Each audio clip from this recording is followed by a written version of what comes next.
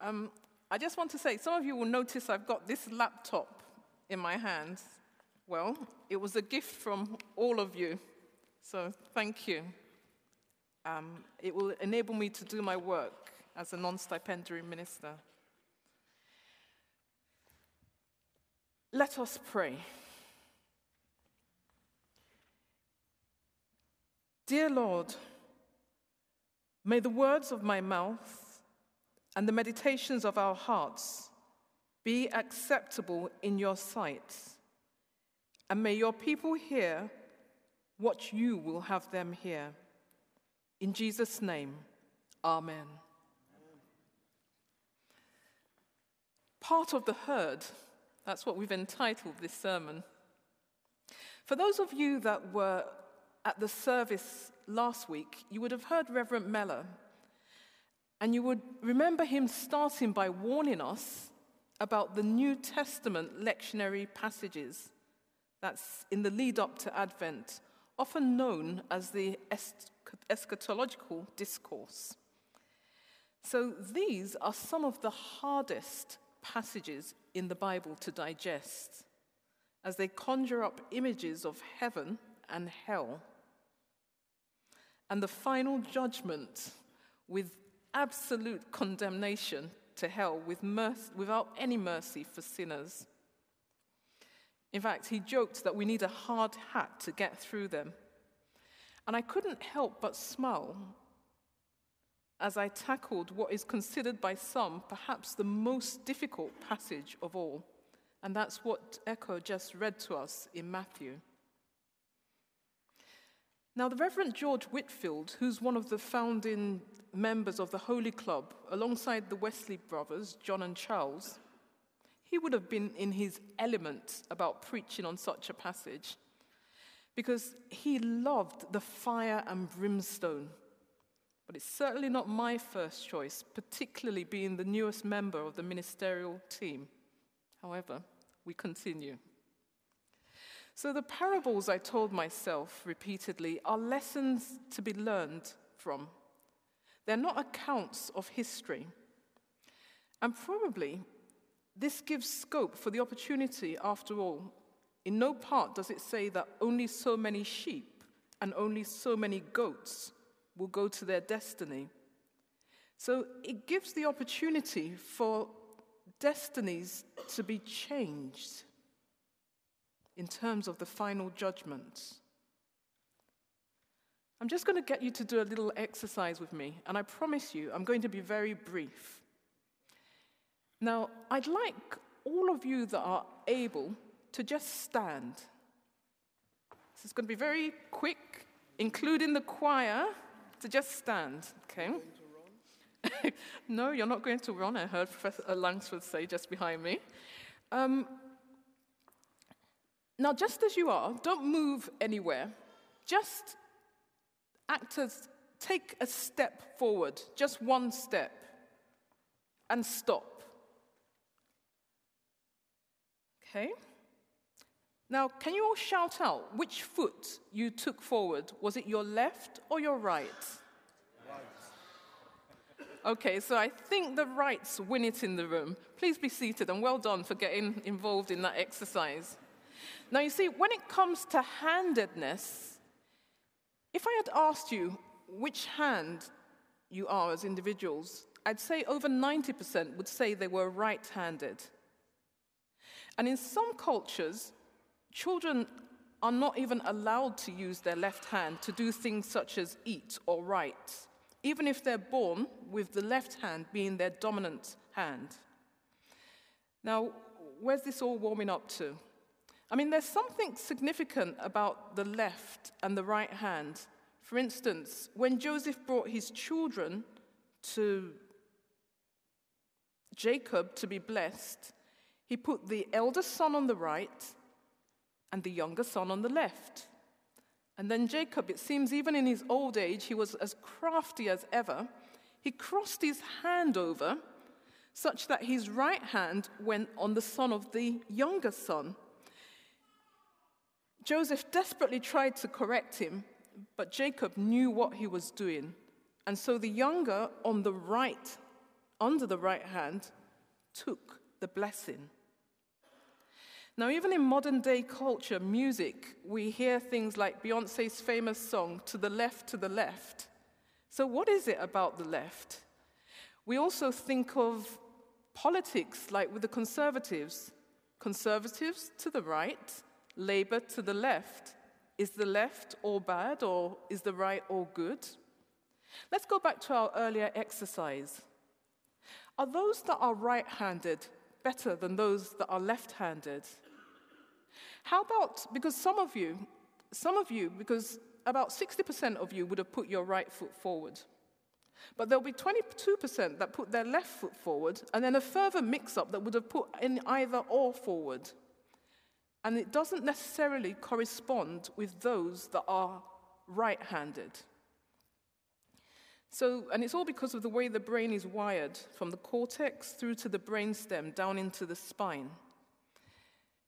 But what I'm getting at is right hand, left hand. And just to say, for those including our reverend here, that are left-handed through and through, left-handed people are actually among the greatest creatives in the world today. So let's step away. So back to the sheep and the goats. So the goats were cast to the right. No one's correcting me here. The goats were cast to the right, just checking that you're listening. And then the sheep were cast to the right, weren't they? And then the goats to the left. Did it mean that all the sheep, because they were on the right, that they were good through and through? Did it mean that all the goats, because they were to the left, were wrong through and through? I don't think so. And I bet none of you think so either. Because there is some good in all, in different ways. Now, when it comes to the way we live our lives, can any of us say that we're all good or all right, to use a pun, through and through? Or is there some that still needs to be molded, that needs to be shaped? And similar, even those in prison, can we say that they're all bad through and through, and that there's no hope for redemption for them?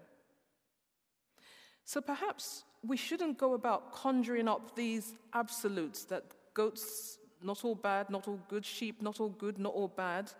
We look at those fighting in the playground. Is one party all bad or all good? The wars we're seeing in the world today, is any country all bad or all good? Let's give some focus to the lead up to the dividing of the sheep to the right and the goats to the left. Let's think about the process, the journey, where perhaps the change could have been made, or can be made, at least for us today. Because the reference to the goats and the sheep is an allegory, isn't it? For us as people, for us to learn our lessons. So what lessons are being imparted to everyone sharing in this message? And I can assure you that as one going through formation still in the Methodist ministry, I can see a lot that still needs to be molded and shaped. So there's a poignancy that we need to in-reach to ourselves. What is it that is within us? What can we identify as individuals that needs to be homed, that needs to be left behind, or that needs to be built up? So by in-reaching, we're enabling ourselves to be formed and transformed. And it's only when we in-reach to ourselves that we can then outreach to others. For it's very clear from that last part of the passage that Ekowa read, the sheep, they weren't even sure what it was that they'd done to receive that opportunity of being on the right. They were still asking, so what was it? When was it that we saw you? When did we feed you when you were hungry? And similarly, those that were in the goat land or the goat herd, They couldn't understand, but when did we not help you? Until Jesus, the King, the Shepherd, explained, it's what you do with the least of my brothers. It's what you do with the people on the street. And just walking down Victoria Street, we'll all notice that the homeless are becoming more and more. It's just at work, we can see a whole load of people who are going through difficult times. In your pews where you sit, look to your left and look to your right. Is there something going on in the lives of those that are around you that you could enable, that you could support? In the hospital on a day-to-day basis, I see people not just coming in with physical illnesses, but with weakness, impoverishment of their spirits, deep depression, mental illness, not knowing how they'll get from day to day because of the finances and so many other things. So today is Sunday, which is also known Sunday of Christ the King by some Christians. It's certainly an opportunity for us to understand the amazing opportunity that is given to us. We have the benefit of the foresight of what Jesus shared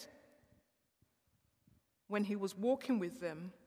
We have our Bible to study. We have the opportunity to pray and worship, to share fellowship, to build, to inreach, but also to outreach, in order that we can upreach to the God that we serve. And I want to say that we never stop learning.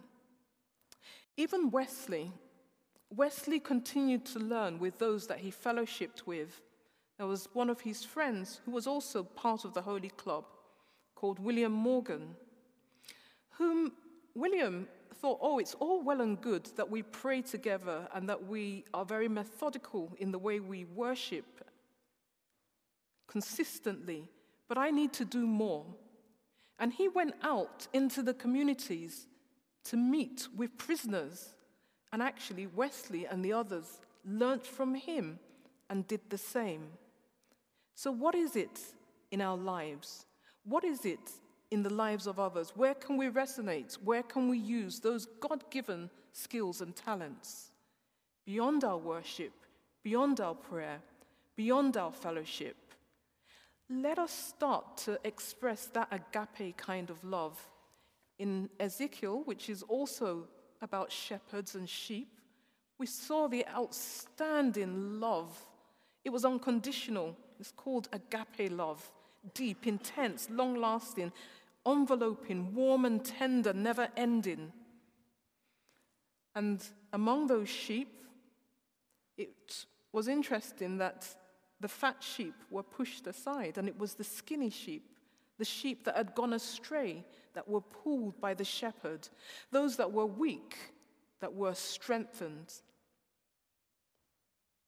Now, I pray that I'll get the strength and opportunity and the wisdom and the knowing to be able to search out sheep, including myself, that need to be rescued.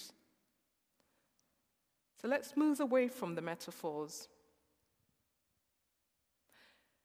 Let's settle back in our seats. Let's think about the exercise we did, the left and the right. But let's think about the God we serve and the community and the world that we find ourselves in today. And let us just remember that if someone as crafty as Jacob can turn left to right and right to left, how much more the God that we serve?